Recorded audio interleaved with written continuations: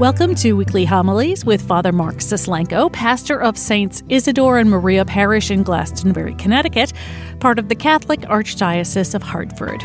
I'm Carol Vassar, Parish Director of Communications, and this is Season 3, Episode 39 for the 29th Sunday in Ordinary Time, October 18th, 2020. Our Gospel reading is from Matthew, chapter 22, verses 15 through 21. The Pharisees went off and plotted how they might entrap Jesus in speech. They sent their disciples to him with the Herodians, saying, "Teacher, we know that you are a truthful man, and that you teach the way of God in accordance with the truth. And you are not concerned with anyone's opinion, for you do not regard a person's status.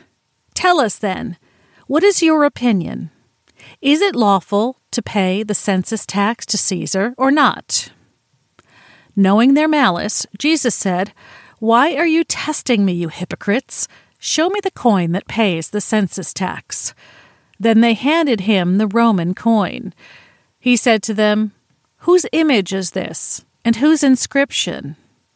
They replied, "Caesar's." At that he said to them, "Then repay to Caesar what belongs to Caesar, and to God what belongs to God." The Gospel of the Lord. Sometimes it's easier trying to figure out what we owe to Caesar than it is to God. After all, we're very familiar with the process that we have to undergo each year with the payment of our taxes. The government gives us a form that has specific requirements. We fill it out, and we pay what is due. Usually, it's a very concise, clear process. With God, it's a little bit more difficult. When we pay our taxes, we give back to the government a monetary amount that reflects its image. The government produces the money that we use for our exchange, and it's that very money that is then given back in taxes. What bears God's image that we can even possibly give back to him? What bears God's image? You see, in contemplating what we can give back to God, some of us kind of minimalize that a bit, and we establish this checklist of possibilities. Well, I can give back to God 20 minutes of prayer every day. I can give back to God a life of faithful service in the church. I can give back to God being kind and loving to my neighbor. I can give back to God a certain amount of sacrifices. I can give back to God a set of devotions. And so in establishing this checklist of possibilities of what we might be able to give back to God, as we complete each one, we check it off and we end up feeling pretty good that we've given back to God enough.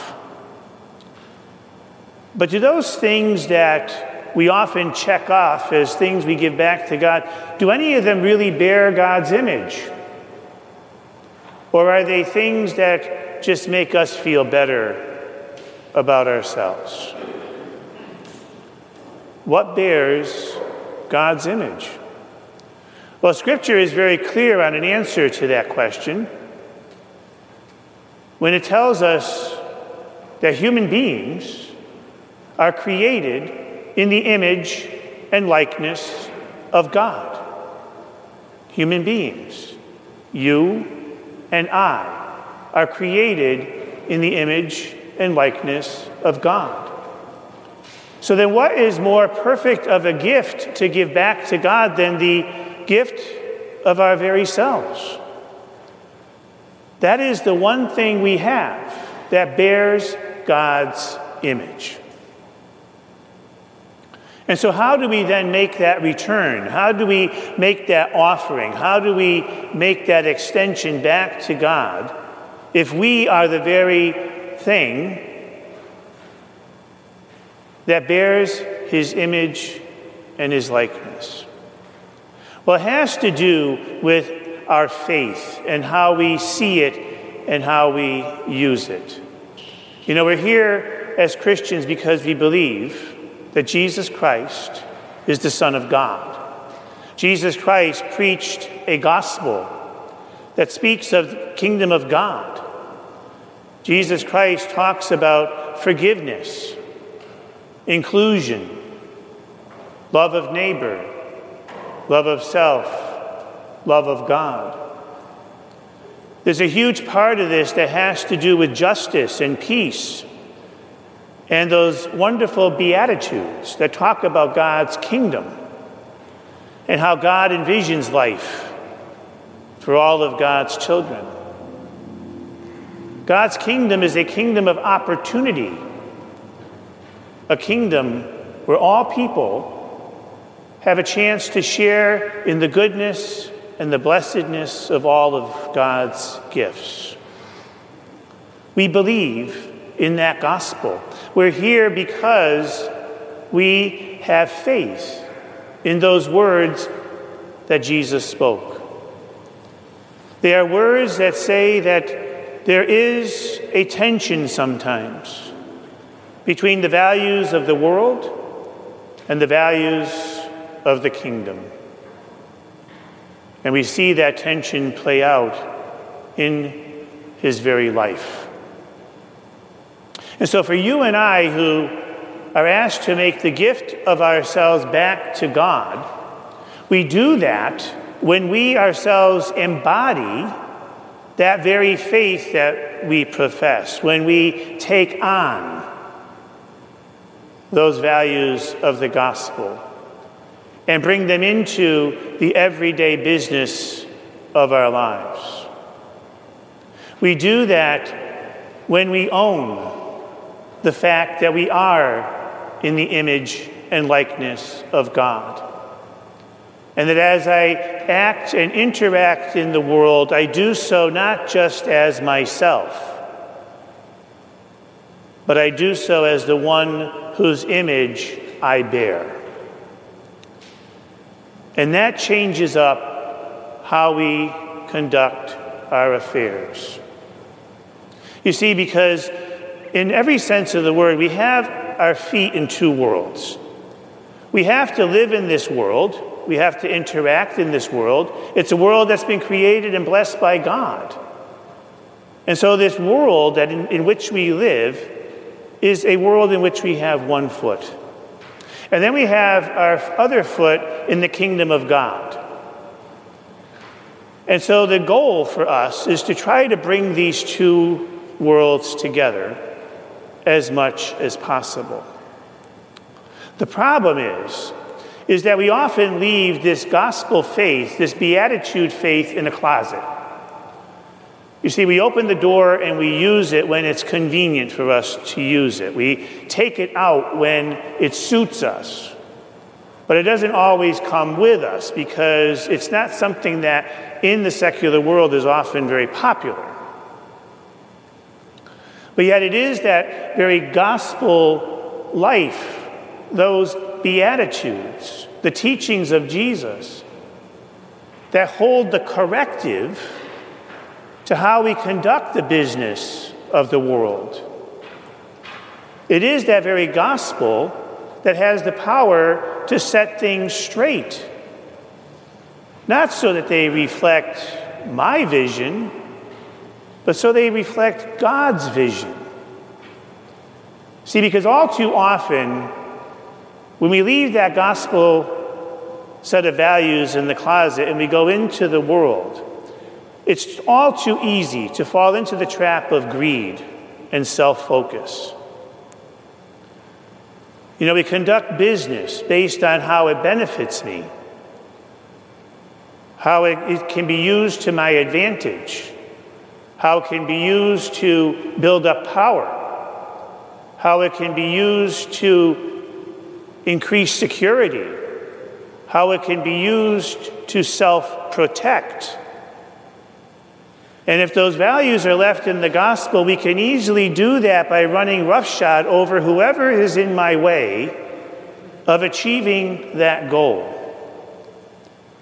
Or worse yet, we can use what others have, take from them what is theirs, and put it to our own self-benefit.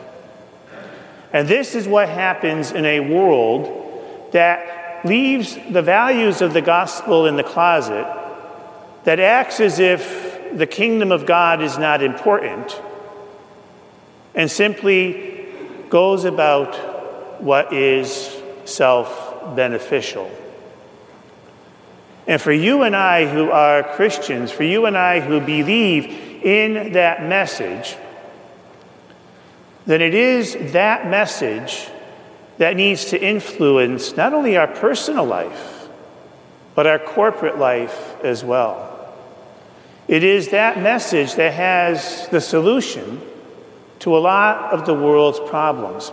Pope Francis speaks of this so often, of trying to get us to see that it is the kingdom of God that is of greatest importance.